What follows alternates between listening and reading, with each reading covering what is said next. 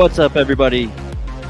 Welcome to Hockey Mountain High, your go-to Avalanche podcast, presented by Total Beverage in Thornton and Westminster. I'm your host, JJ Jerez. With me, of course, Arif Dean of Mile High Sports and Peter Baugh of The Athletic, here to break down the Sunday version of our episode, always the big version. Glad Peter Baugh can join us. Peter, how you doing? Arif, how you doing? Let's get this show started. I'm doing well. It's good to be here. I'm doing great and excited to rock and roll. I feel like we were about one step away from having to hit the panic button on this episode, but a big win from Colorado in Vegas on the second night of a back-to-back. But I wanted to back up and start this conversation tonight with the game against Seattle. Of course, it was fun to see Andre Burakovsky and put all that behind us, but the loss is really what we've got to get into, because it felt like, Seattle's been a decent team so far. The loss stung for sure, but you see the bounce back in Vegas. It felt like the Seattle loss was a wake-up call. Would you guys agree with me? To an extent, yeah. I mean, I think even if they had lost the Vegas game, it wouldn't have been necessarily like panic-inducing. We saw this last year. They started 4-5-1. Sometimes it takes time for teams to gel. And but the Seattle game was a kind of an ugly showing. It maybe thought that it just looked lackluster all around. No one really, even when Byram tied it, they were still way down in shots. They weren't doing much. And the fact of the matter is, you need to be able to get at least a couple shots on net when you have a backup goalie entering cold with 10 minutes left. Like, that's, as Bednar said, it's kind of an unacceptable showing. And they did a lot better the next night and deserve credit for that. Yeah, I mean, look, they're 6 games in, they've lost 3, one of them in overtime. But you look at the Calgary game, we've talked a lot about that one, how the odds were kind of stacked against them. The second of a back-to-back against a good team, opening night, blah, blah, blah. The other loss was the overtime loss to Winnipeg earlier this week that JJ and I did a post-game podcast on, was when the Avalanche started slow, but then they started to kind of build out of it. They had some strong parts of that game, but then they lost in overtime. But then this game over here, it just wasn't a good game, like almost all around. Like you said, like they were getting outshot by an unreasonable amount at some points, which is very unlike this team. The Winnipeg Jets, the Seattle Kraken, a lot of their chances were literally right in front of the net, like beneath the hash marks in the crease. As Jared was saying, there was just not a lot of compete. They were losing a lot of puck battles. They weren't playing physical. They weren't checking. His favorite phrase is, "We're not checking hard. We're not checking hard." So of the 3 losses, this is the one where they just did not look good all around. Yeah, he alluded to checking hard and just execution of the game plan, right? So puck touches. And puck touches, yeah. So I don't know. I mean, the Seattle game, I definitely saw some decent scoring chances, right? I mean, we saw Newhook get a couple good ones. We saw a crossbar hit. But, yeah, I mean, just the lack of shots on goal, it was worrisome. And I felt like Jared Bednar after, I wouldn't call him bewildered. I don't know if he just wasn't sharing everything with us that night, but he didn't really seem to know exactly what the issue was. I mean, like he said, all the guys are saying the right thing. But just not really putting it all together. So I guess, Peter, you seem to think it's gelling that is still the issue of this team. Arif, where do you stand? What do you think is the issue right now as far as really looking like the dominant team that we're used to seeing? Yeah, that's exactly what it is. I'm sure Jared has figured this out, and he's not going to say it in front of us. If he actually has come to this conclusion, is the team's just not as deep right now. Alex Newhook, I don't believe, has any points. Is that correct? Yep. No 0 points in 6 games. Evan Rodriguez is finally finding the back of the net in 2 consecutive games. He's got 2 goals. Valeri Nichushkin, Mikko Rantanen, Nathan McKinnon, and Arturi Lehkonen. So that's your top 6 right now. There's no Burakovsky, there's no Kadri. So you're already trying to adjust after losing those guys. Granted, I know Berkey wasn't really a top 6 guy last year at the end. But he was the whole regular season, though. Yeah. I mean, like after the Lehkonen acquisition and after Gabe came back from his injury. So when they were at, full health in the, the start of the playoffs with Gabe and Lehkonen both healthy. But you lost Berkey, you lost Kadri, and now you have no Gabe Landeskog for 3 months. So it's as simple as this. It's number one, they need to gel because these new guys need to kind of find their chemistry, Rodriguez and Newhook. And I consider Newhook a new guy just because he didn't play a lot with these top 6 forwards last year. And now he's pretty much being relied on to play a lot with them. and Rodriguez is a completely new guy. So for me, it's the team's just not as deep as it was last year, and that's a little bit of an adjustment period. Is it, something to panic over? No, but it is going to be an adjustment. Yeah, I mean, over the summer, we all kind of discussed how they were going to come out of the gate a little bit weak, right? So is it Stanley Cup hangover? Is it a chemistry thing? Who knows? But they still got some sorting to do. But again, at least the Vegas win was a little bit reassuring that they are able to win when their back's against the wall and maybe, have the tools to right this ship. So I guess key takeaways, Peter, from the Vegas game. Yeah, I thought it was a really good effort, especially on a back-to-back. I thought Alexander Georgiev looked awesome. I thought that was one of his best games this year. He bailed the Avs out of a couple tough situations. I think he stopped an Eichel deflection right at a buzzer. So he deserves a lot of credit. I think, I don't know, the power play is really, really, really good. And I think that it'll only get better as the team gets healthier with Landeskog back, and then you can move some other guys around and stuff like that. And I think you're starting to see maybe the scoring depth come a little bit more. You have Rodriguez contributing in each of the past 2 games. Newhook, I thought, looked pretty good against Seattle. I really liked, especially his start to the game. As Jared Bednar said, he had a few really good chances, and those will eventually start to go in. So yeah, I thought it was a complete effort. I thought they did the little things right. They were cleaner, crisper. They held the puck a lot more. I know Vegas let in shots, but I think Vegas also had way more blocked shots, meaning that the Avs were shooting the puck a lot. So I thought it was a good all-around effort. I want to get into the power play real quick, or let's just dive in one by one on each of those things because, you hit them all on the head, and those are honestly all the topics I wanted to get into today. So starting with the power play, it really feels like this has been the lifeline of the team, right? I mean, it almost seems like they're at a point where without the power play producing the way it is, this team might even, be struggling to win any games at all. 9 goals on 17 chances. Like, it's funny that Peter says that this power play could get better. The reality is it really genuinely could, but they're operating at a 52.9% with a pretty decent sample size at this point. It's insane what they're doing. Yeah, that'll fade too. Of course, yeah. If they score more than 50% of their power play opportunities, they're going to end the season with 400 plus goals.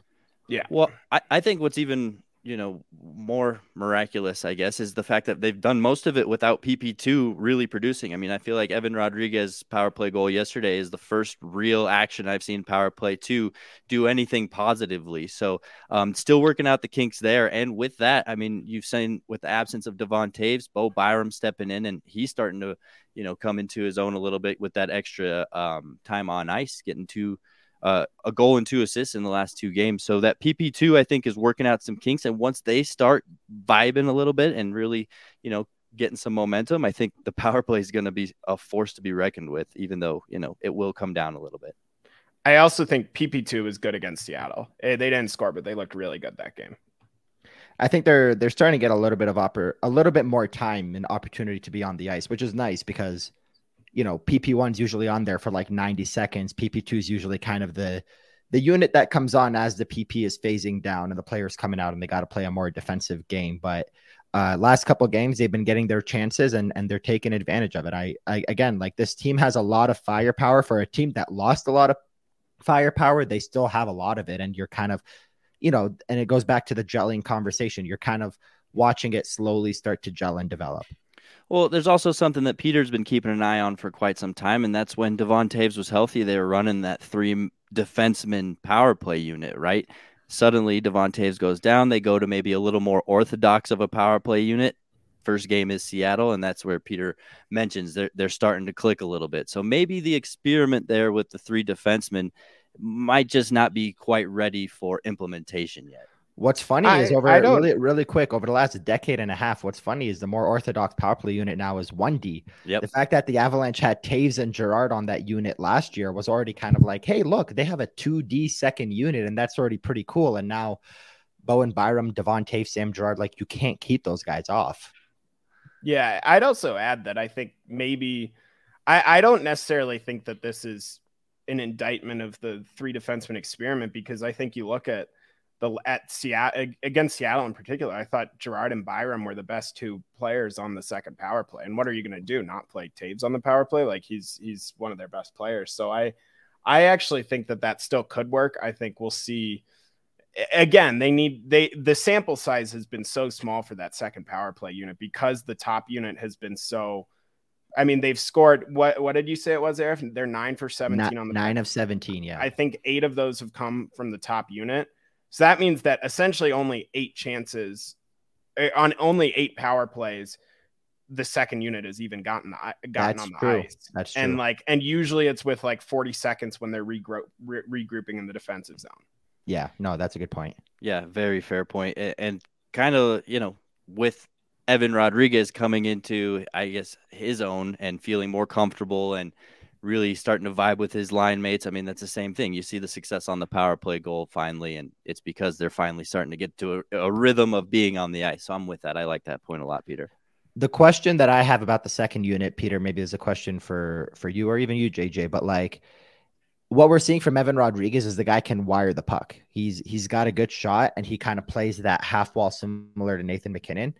And then Alex Newhook is more of a shooter, passer type of player too. So with the 3 defensemen and Rodriguez and Newhook, basically without Compher on that unit, who's your net mouth pain in the ass presence there?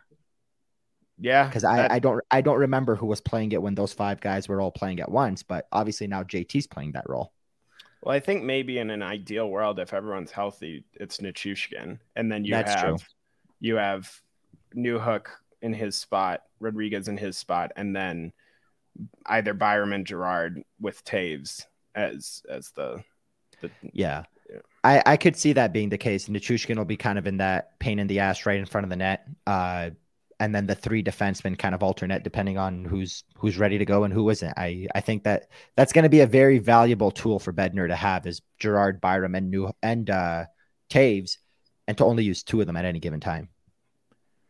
Well, Arif, I know with that and with Evan Rodriguez's success, I know you wanted to have a discussion about potential line combinations because you see some, maybe strengths you could add with other strengths or, strengths to complement some weaknesses here. So let's get into that a little bit. Tell us about your theories that you've been drumming up on your own here and what you like and dislike from the current lines.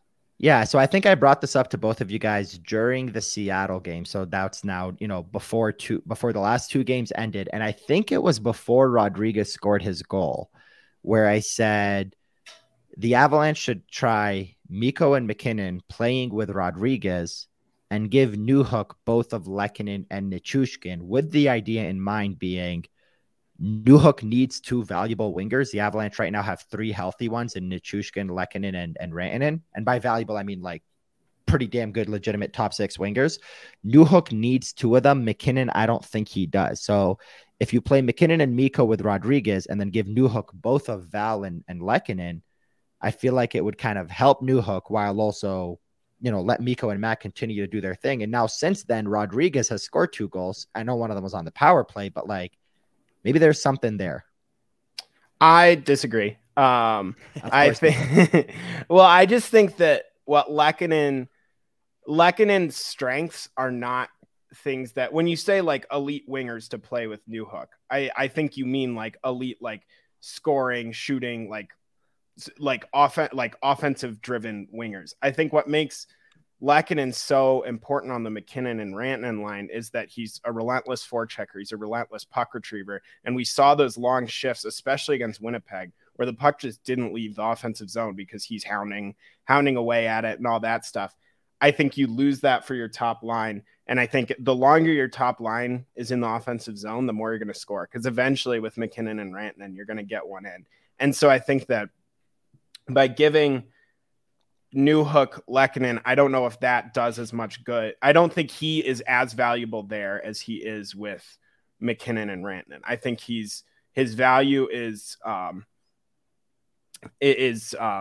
embellished, I guess, when he's with that line, and I think it would be lessened if he was with Newhook and Nichushkin. I also think that Rodriguez, you got to give it time for him to come into his own a little bit, which we started to see him do. So my take is that I think it would be foolish to, there are other ways to, I liked what Jared Bednar said, because I asked him about how do you balance like keeping that line together versus splitting it up. And he talked about how he would rather double shift guys to get ranting in a shift with Newhook or whatever. He'd rather do that than just split the lineup. Yeah, that's a good point. Hear me out. How about the idea of switching Lehkonen with Nichushkin? What would you think to that? I have a reasoning why, but what would you think to that? I mean, I think the top line would be better and the second line would be worse. And I don't think that's what the top line's already playing at an elite level. So I don't think you need to make it better. And I think then you're just giving the second, and then you're just giving Newhook two inconsistent scorers. I think it's fair to say with Rodriguez and Lehkonen, and that kind of defeats the purpose of what you were going for in the first place. That's true. So kind of the reasoning why I think that could also be an option is I'm seeing Lehkonen as more, and I know this goes back to the trade deadline last year where Jared called him kind of like a mini Val where he's just out there hounding the puck, but I'm noticing Lehkonen do more of that than Nichushkin right now because Nichushkin is scoring. He's finishing a lot of plays. Yes, he's the one that's digging for the pucks too, but not as much as Lehkonen. So maybe if Lehkonen is there digging out the puck for Newhook and Rodriguez more, and Rodriguez continues to shoot the way he is, then maybe that might help out the second line. I'm just trying to find ways to kind of spark this Newhook and Rodriguez pair where you're starting to see Evan Rodriguez score, but what is it with Newhook right now? Is it the pressure? Like, what is it that's causing him to not only, not be a viable option yet? And I know that the leash is long, but all we have to talk about is 6 games, but 0 points in 6 games. Like, I know he's getting those chances, but what is it that's not resulting in goals? Well, he's not finishing them. like against Seattle, he had Grubauer made a good save on one. Two pretty good ones. Yeah. Two great chances that game. Like, I think, I don't know. I think it's entirely possible he's not ready to be a top 6 center, which is why they're figuring this out now than in the middle of the season. And 2, like, it might just take some time. He's probably feeling a little bit of pressure. He's off to a tough start, but I don't know. I think it would be short-sighted to kind of just like give up on him after 2 games. And I don't think breaking up the big line necessarily will do the good that it for either line that it would need. Cause it seems like Newhook has a bit of chemistry with Rodriguez. Like that seems to be developing a little bit. So I don't know if splitting them up and putting a more defensive minded winger on that line is what you need. Well, while Peter's answer there kind of sounded like a joke, he just got to finish. I think he's onto something there because Alex Newhook feels like he's on the cusp, right? I mean, he's generating some stuff. He's getting better. Yeah, he's got a long list jumping into this new role of things he has to improve. And perhaps that's a little bit overwhelming on him and he's thinking a little bit too much, but it feels like he's almost there. I mean, the way he's been generating lately, the way Evan Rodriguez has finally, found some sort of breakthrough, I guess, temporarily, maybe an overreaction there. I just think maybe time is all he really needs, and he's going to continue to get comfortable in this role, and we'll see him start to bury some more like we're used to. Yeah, and I think the biggest thing for me is, and you make a really good point, like if you take Mikko and Mac and you take away the guy that's digging out the pucks for them and put another shooter in Rodriguez, well then one of Mikko or McKinnon are going to have to dig out the pucks. Not really their strengths because they used to play with Gabe Landeskog, who was the king at that as well and kind of played that role. So I do see that. I think Rodriguez starting to score is only going to help Newhook. But it's just really like Nichushkin, I believe that sick goal against Vegas, that was his first at 5-on-5, I want to say. His first non-power play goal. Does that sound right? He's had some assists at 5-on-5, but I think that might have been his first non-power play goal. Yeah. So, you have the NHL's, tied for the NHL scoring lead in points with Artemi Panarin playing on that line with Newhook and Rodriguez, but a lot of his production's coming on that top power play unit, not necessarily 5-on-5. So you need more of a workhorse on that line is what you're saying. And maybe the answer is splitting up Evan Rodriguez and Newhook. So that's kind of the thought process behind why I brought that up, but also I could see why, it might elevate Newhook's line a little bit potentially, but it's going to do more harm than good given what it's going to do to the top line. I mean, in the end, look, the reality is losing Landeskog and now knowing that he's gone for 3 months it sucks, but it's also one of those things where it's going to allow Newhook to kind of be thrown even more to the fire and have to kind of figure this out without a winger like Landeskog. Yeah, I mean, if Landeskog's here, this probably looks a lot different because then you have the 100%. Top line and then Landeskog, Newhook, Nichushkin, and he's probably Newhook probably has 2 or 3 points, and we're not even talking about this. But he would ultimately jump right into where Kadri was playing in the playoffs. Yeah. Yeah, I mean, I guess you just got to float right above 500 until he returns, and then you should skyrocket, at least have a decent stretch of wins here and there, right? So yeah, I guess it's just about keeping as much of it together as you can until he returns. But yeah, we've talked Rodriguez. I guess anything else in particular you see working for him that's helping him kind of experience this breakthrough, or again, is it just time and comfort that he's experiencing here? To me, he's just looking more comfortable. Last couple of games, he's looking more comfortable, making more plays. The Seattle, I want to say the first period against Seattle was like the first genuine time that I'm like, Rodriguez and Newhook are making plays and are noticeable, because there were so many games in the first, where are we at now? 6. So the first 4 games of the season, there were so many games where it's like they were pretty quiet to the point where you almost forget they were in the lineup. But that Seattle game's when you started to see that comfort settle in, and you noticed it against Vegas too. Yeah, and also he's a streaky player. Like we saw that in Pittsburgh. Yeah. Like that's kind of his MO. He'll go through stretches where he has a lot of success, and he'll go through stretches where he doesn't have as much. And so maybe we're just seeing a couple mini streaks to start the year. Yeah, I mean, in the end, a 40-point, 45-point player that at any point in the season has a 10-10, that means he scores 35 over the other 70 games. So there's going to be some stretches in there where he's not producing. And right now it's looking like he's slowly building out of that. So we're in a good stretch, you're saying. And then, yeah, we've talked a lot about Val Nichushkin already. I mean, not much can be said that hasn't already been said about Val Nichushkin, especially on this podcast. But yeah, we just have to acknowledge his play. And I mean, that goal he scored yesterday, exactly what we talked about on our last podcast, right? Arif just taking people wide. He did it twice on that goal. Just said, I'm going to take you wide. Now I'm going to take you wide. And then bam, bam, bam, goal. It's just beautiful stuff out of Val Nichushkin with that powerful stride. His puck protection and the way, his puck protection and the way he goes wide with the puck and cuts back in, like, there's nobody better than him that I've seen right now. And obviously I'm biased because I watched the Avalanche every other night. Yeah. I mean, I think we're at a point where there was kind of coming into this year. I was wondering of like, would we see a bit of a regression offensively just with last year? Obviously he had such a great year. I kind of was like, even if he regresses a little offensively and his defense stays consistent, then it's that the new contract is still worth it. But I think what we're seeing is that this maybe not 11 points in every 6 games or whatever, but this offensively gifted player is who he is. Like this isn't a fluke. Like last year when he scored 52 in 62 games, like that's who he is. This is who he is. Like he's just a really good elite level winger that can play on the top line, that can carry a second line, that can play on the power play, that can play on the penalty kill. Hey, and on top of that, like with Gabe Landeskog missing the first 3.5 months of the season, and with him getting top power play minutes, like who's to say this guy can't score 40 goals this year?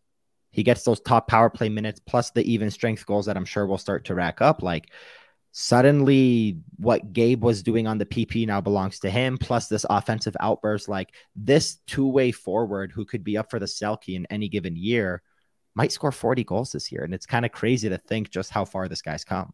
Yeah, and I think we might have to taper off the 40 goal comment. Like that, we're a long way. It would have to be a thing where, again, like he's playing top power play minutes for 3.5 months. The power play's clicking plus even strength production, which obviously losing Gabe Landeskog also means you're losing him at even strength. But there's something there with this guy's game that you're seeing become like the norm with him, which goes back to what you're saying. Like this is just who he is, and that contract was well-deserved, not necessarily a guy that took advantage of a contract year where he had his best season.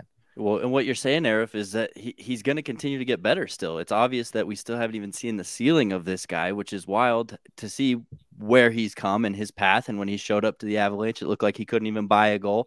Now he's getting them every game. And I think, Peter, you win the tweet of the week, in my opinion. The tired Auston Matthews can score 50 goals. Wired Val Nichushkin's going to score I don't even remember 80. What's the number you said? It was like at the time he was on pace for over 100 goals. Love that. So. That's great. I saw Bennett's tweet. Val Nichushkin's on pace for 150.3 points. Love that.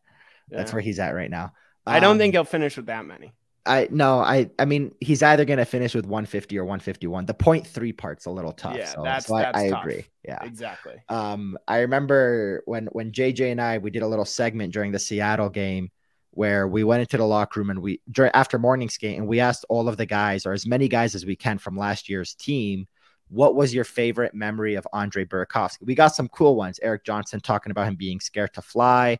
Was it Alex Newhook? Alex Newhook was talking about Logan O'Connor was talking about how Burakovsky once had a bet with Gabe Landeskog that he wouldn't submerge himself in the cold tub for 1 minute, and he won and got a lot of money from Gabe Landeskog. A lot of trash talking, cool stuff like that. So we went to ask Val Nichushkin, and I literally approached him and said, Val, may I please have you for literally one question? And he said, no, sorry, no can do. So we walked away, and I remembered a story that a previous media member told me once, and it was Mike Chambers back in the 2019-20 season when Val, started slow and then started to pick it up. It was sometime in like February, March, right before COVID. Mike went to Val, and I was standing with Mike, and he went to go ask him a question, and Val goes, no.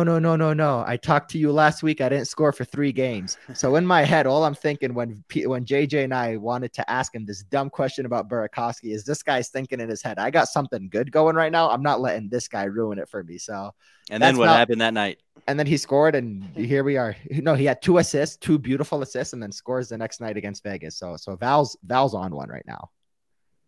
Just fun to watch. Good story, Irv. That was funny to watch you get denied because I knew it was coming, but it was worth the shot. Worth a shot. But he's such a nice guy too. Like, he's not an asshole to you. He was just like, no, I'm sorry, can't do it. I'm like, all right, it's fine. Let's take a quick break to talk about our buddies over at Superbook Sports, guys. We all know football is back, and nobody is more excited about that than your friends at Superbook Sports. Superbook is bringing Vegas-style wagering to the palm of your hands, and now they will match 100% of your first bet up to $1,000, no matter if the bet wins or loses. You don't have to be at the stadium this fall to enjoy football. Visit superbook.com or download the Superbook Colorado app right now and start getting in on all the action. Visit superbook.com for terms and conditions. Gambling problem, call 1-800-522-4700. Now keep going down the list of everything that Peter has liked in the last couple of days. Alexander Georgiev has to be the next conversation we get to. I think obviously a big reason they won the Vegas game, really shutting the door and just locking himself in and just bringing that intensity, bringing that fire that we keep bringing up, and just game in, game out. I'm loving the way he's panning out, and I feel like he's 100% securing. It's no longer a 1A, 1B anymore. It feels like it's absolutely 1 and 2. And I don't think it ever was a 1A, 1B. Yeah, I think the Avalanche wanted him to be 1, and that's the reality of it. And I'm not, like, by no means nothing against Francouz for being 0-2. Both of those losses were just, the back-to-back against Calgary and then their poor game against Seattle. But I don't know, that game winner against Seattle, that was a bad goal. That was a bad defense and a bad goal. Yeah, was it McDermott that Carson Coleman went on one with? Yeah, it was just poor all around. But the big thing for me with Georgiev is obviously I didn't go to Vegas last night, so I watched the game on altitude, and there was a word that Peter McNabb kept using to describe his game, and it was he looks comfortable. And he just looked so calm, cool, and collected. He was comfortable. He was making those saves. He wasn't sprawling in the crease or anything. He just looked comfortable in that game more than I've seen his previous 3 games where he was already 2-0-1. So he's really settling into his role, and he's kind of done it at a great time. Like, Tuesday's a big game for him. He wants to wake up for that one. Yeah, I'm excited to see him that game. I think he's been a really, really a good bright spot for the Avs. I think you look at how Kemper started last year in a new system. It took him a while to get going. You look at how Grubauer started when he first came to the Avs. It took him a while to get going. I think there's still some growing pains that he's going to feel that we're going to see. But I think it's really encouraging that he's kind of playing how he is so far this year. I guess I want to hear from a 101 kind of breakdown of you guys. I know neither of you are goaltending experts. I've broken his game down as much as I possibly can. What are you seeing that you like about his game that maybe you didn't see out of Darcy Kemper or even Philip Grubauer? I don't know, because I think at the end of the day, like, Kemper, I think is a better goalie. I think that the bar is kind of not whether he can be better than Darcy Kemper was last regular season. It's whether he can be better than Darcy Kemper was when he was battling through an eye injury in the playoffs and couldn't really track the puck. So I think certainly right now he's tracking the puck better than Kemper could, just because Kemper couldn't really see. But I don't think, I mean, he doesn't have Kemper's size.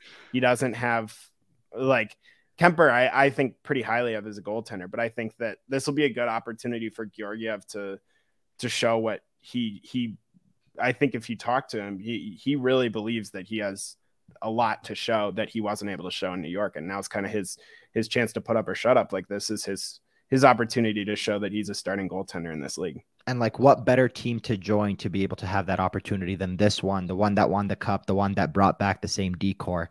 The only thing that I can say that I've noticed, because like you said, JJ, I'm by no means a goalie expert. I don't even pretend to play one on TV, and nor am I going to pretend to play one on this podcast. But the one thing that I'm noticing, especially the last showing in the last couple games I've seen him play, is he is so confident in being aggressive, like coming way out of the crease above the blue paint and just trying to cut down those angles. I saw Francouz do it a couple times. I think it was a Burakovsky shot where he came way out of his crease and really cut that angle down so low that Berkey had nothing to shoot at but a goalie.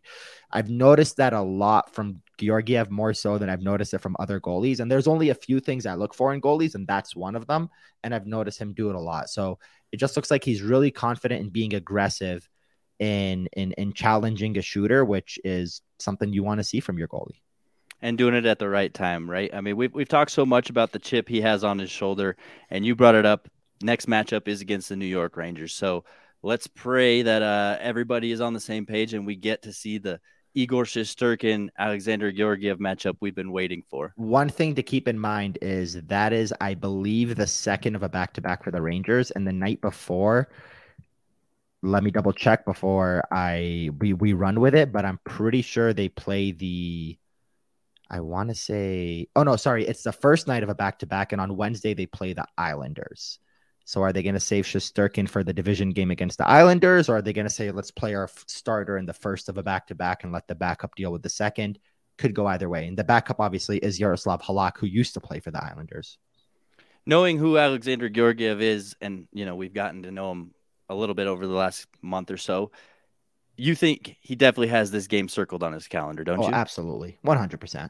And it's not, I don't know if it's any ill will, fuck those guys and fuck, Shesterkin or this or that, but you're playing your former team, the only team you've ever been. Like, he's got that circled a hell of a lot more than, Kemper probably cared about playing Arizona or whatever. Like, this game matters to him. It does. I feel like, correct me if I'm wrong, but I feel like a lot of times when the Avs would play Arizona, Jared Bednar would go with Pavel Francouz. I know Arizona's the weaker team. Go with their backup goalie, but maybe there was a hint of, Arizona knows this guy too well. We don't want them to expose his weaknesses. Do you think there's any shot? No, nothing there. I wouldn't say that. I mean, because he played him against Arizona. Yeah, like what are you gonna give up to the Coyotes of last year? I remember Darcy being asked about like your former teams in town, and he's just like, yeah, whatever. Like, he didn't really care much for it. So, well, and he also said there weren't a lot of guys were gone. Played on were gone. Yeah. And even I was gonna say Sampo, Antti Ranta was even gone by then. That was his goalie running mate in Arizona. And then aside from the goalie matchup, I mean, New York isn't a team you just want to look over here. So I think this is a pretty exciting matchup considering both these teams were in the conference finals of their respective divisions. I think I'm looking forward to almost a litmus test here as to where the Avalanche really are compared to another really good offensive team. Well, yeah, real quick. I just said it a second ago, tied for the league lead with Valeri Nichushkin in points right now is Artemi Panarin. So the Rangers offense is going. The Avalanche offense has kind of been hot and cold because the top guys are going, but this is a good team and it's going to be a good litmus test of a game for both sides. After that, they head to New Jersey and New York, of course, the East Coast trip before they head to Finland. Anything to look into those two games that we need to keep an eye on before we get there? I'm excited to see New Jersey play. I think they're a better team than maybe people think. I think they have a lot of potential and could have. I don't know if they're going to beat the Avs. They might, like they did last year when the Avs were in Jersey. But I think that the Devils were kind of my sneaky pick to make the playoffs going into the year, and I think I'll stand by that for now. Yeah, they started the season really rough. They lost 5-2 to the Philadelphia Flyers and then the Detroit Red Wings. And people were calling for Lindy Ruff's head. The crowd was literally chanting during that Red Wings game I was watching, "Fire Lindy," and it was kind of awkward and hard to listen to. But since then, they've rattled off three straight wins, and it's their top guys that have been running the show. It's Nico Hischier is making good plays. It's Andre Palat scoring big goals. Where have we seen that before? Jesper Bratt's got 8 assists. Dougie Hamilton's showing up. Jack Hughes is showing up. So I'm really excited to watch them play. Their goaltending is still a little bit of a question mark, but that's a team that's kind of exciting and on the rise, and it's going to be cool to see them. And obviously, the Islanders are a fun team to watch as well now, and they have a good goalie as well. So the Avalanche are going to go up against 3 pretty fun games here before they go to Finland. For a second there, I thought you were going to say that the crowd was calling for Lindy Ruff's head as well. That would have been gruesome to hear. Kill him. Let's get to Total Beverage, guys. Everybody knows Total Beverage in Thornton and Westminster, right? Sure, Total Beverage has an incredible selection of beer, wine, and spirits, but did you know they deliver? Did you know they have curbside pickup available? And did you know they also have online wine education classes? If not, it's time to get to know Total Beverage again. Stop by on 104th in Thornton or on Sheridan in Westminster and see for yourself. Or you can always find weekly deals, events, and even drink recipes online at TotalBev.com. Total Beverage, everything you need and more. It's funny to me that, after the Superbook read, we have to, or even back when we did the other sports book read, we have to do that little disclaimer of gambling problem, call 1-800, et cetera, et cetera. It's weird to me that after a liquor store read, we don't have to say anything about being 21 or older. Right? Yeah. All right. Last thing I wanted to get to, let's have a little bit of fun, guys. The retro jerseys, your guys' thoughts. I think it was very hit or miss on Twitter, a little bit more miss than hit, I think, if you really gauged Avalanche land out there. But let's get your guys' thoughts on those new reverse retro jerseys. They're fine. 5 out of 10. Yeah. I don't have any. I have like the most lukewarm take on this. Is they're just right in the middle. They don't do much for me, but I don't dislike them. I'm sure maybe they'll look cooler on the ice than they do on TV. But for me, it was going to be hard coming off those Nordiques jerseys to really blow you away. And then this one was it was fun. It's all right. So that's a really good point. Coming off the new Nordiques jerseys, anybody could have guessed that Avalanche fans were not going to be happy with this one because that's a hard one to top. The only way you could have topped the Nordiques jersey was to flip the white and the burgundy and have a burgundy base with a white Nordiques logo and just run it back. So I think that's what the Minnesota Wild, funny enough, did with their reverse retro 2.0. But it takes a lot for me to not hate. It takes a lot for me to hate a jersey, to like legitimately be like, this is outrageously, like, I don't know if I've ever done that before, and I'm not going to do that here either. The couple things that I would have liked to see is the Avalanche really like to go with that base white color. And I was just curious to see what, this Rockies inspired colors would have looked like, where it was more of a, I don't know, red, blue, orange, whatever the hell the other primary color would be that's not white. I'm really curious in knowing what that is. I'm also really curious in knowing what the pants and the socks and the whole, outfit is going to look like. Are they just going to wear it with black, breezers, which they don't even wear anymore? Is it going to be more of like a blue with like a red, yellow stripe on the sides? Like, I'm really intrigued to see what it is. Other than that, yeah, I just think what Peter said is they're fine. The Colorado Sea logo, we've seen it before, the outdoor game in 2016.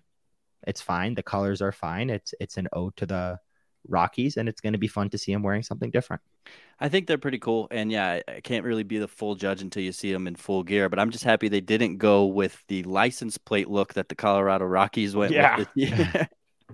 I agree with that. Peter can fill me on that. Throwing a baseball reference. Peter's all about it. Yeah, I'm on it.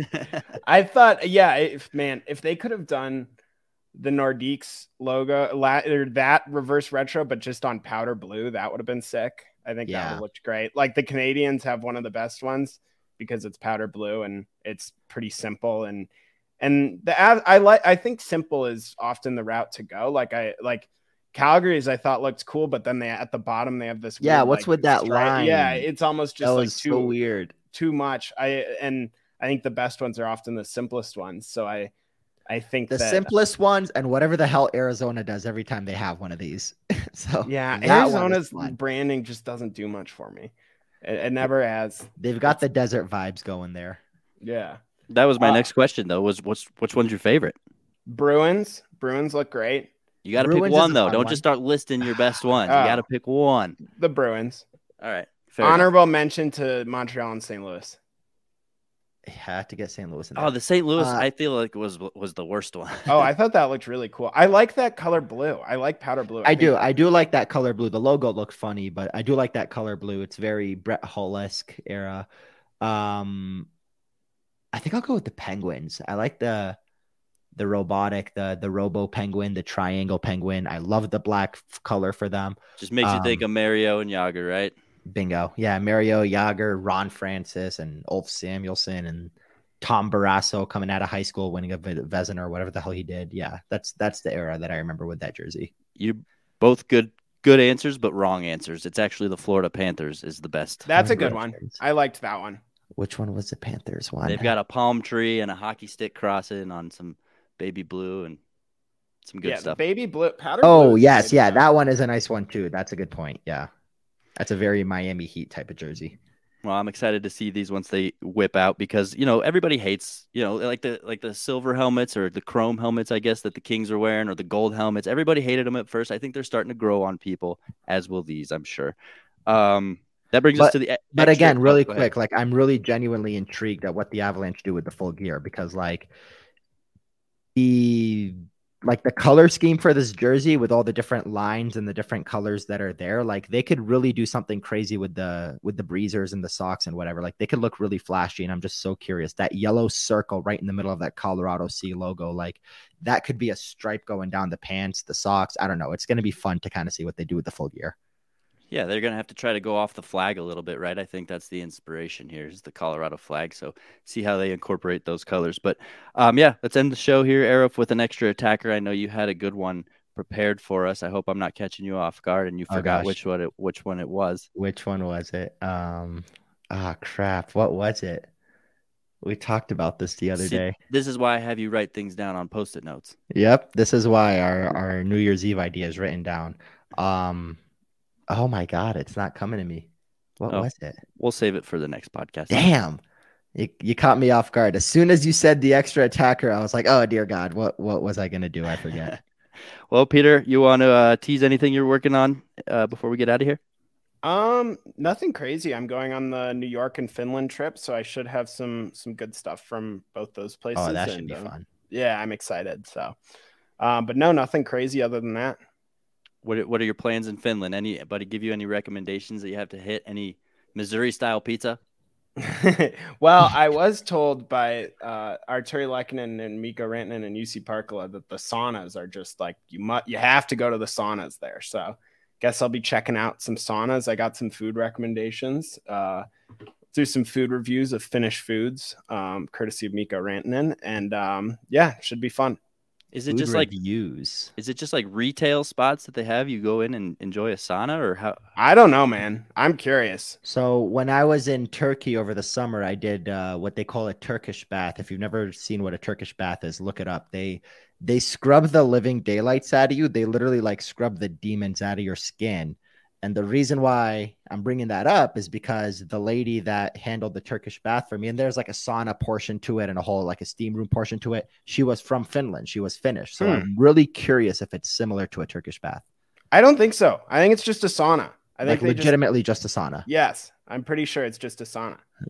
Like a store? Is it a chain? Are there competitors? Like, is it like, no, you got to go to Hakalaka. Like a vending machine. You put a couple you could put a couple quarters in there. The door opens. You sit in there. You sweat. You walk. You leave. Like really interesting. We need video, Peter. We need more on this sauna thing. I'll have to keep you posted. Right on. Well, big week for the Avalanche as they head on their first real road trip of the year. I guess this is a great place to wrap up our podcast for the week, guys. Any closing thoughts before we head out? Should be good. Thank you. All good from me. I'm excited for the Georgiev versus the Rangers game. I finally get to post that story that I wrote on Georgiev over the summer, or over the preseason, I should say, not the summer. That will go up Tuesday. I'm going to throw some edits in there to make it a little bit more, add some stats in there of how he's played so far. But look out for that story, and that game should be fun. By the way, it is an ESPN game. So for all the pissed off with the whole altitude thing going on, people, the game is on ESPN. It should be a fun one. It's wild how much people celebrate that nowadays. But yep, Peter, thanks so much for hanging out with us today. Don't forget to check out Peter's stuff at theathletic.com. And Arif, thanks for hanging out with me as well. Everybody else, don't forget to check out our sponsors at And don't forget to check out Sports. Arif Stuffs at milehighsports.com. Come on, JJ, you got to plug me in too. Superbook Sports and Total Beverage in Thornton and Westminster. If you made it this far in the podcast, bless your pretty little heart. Let's make hockey for everyone. We out you.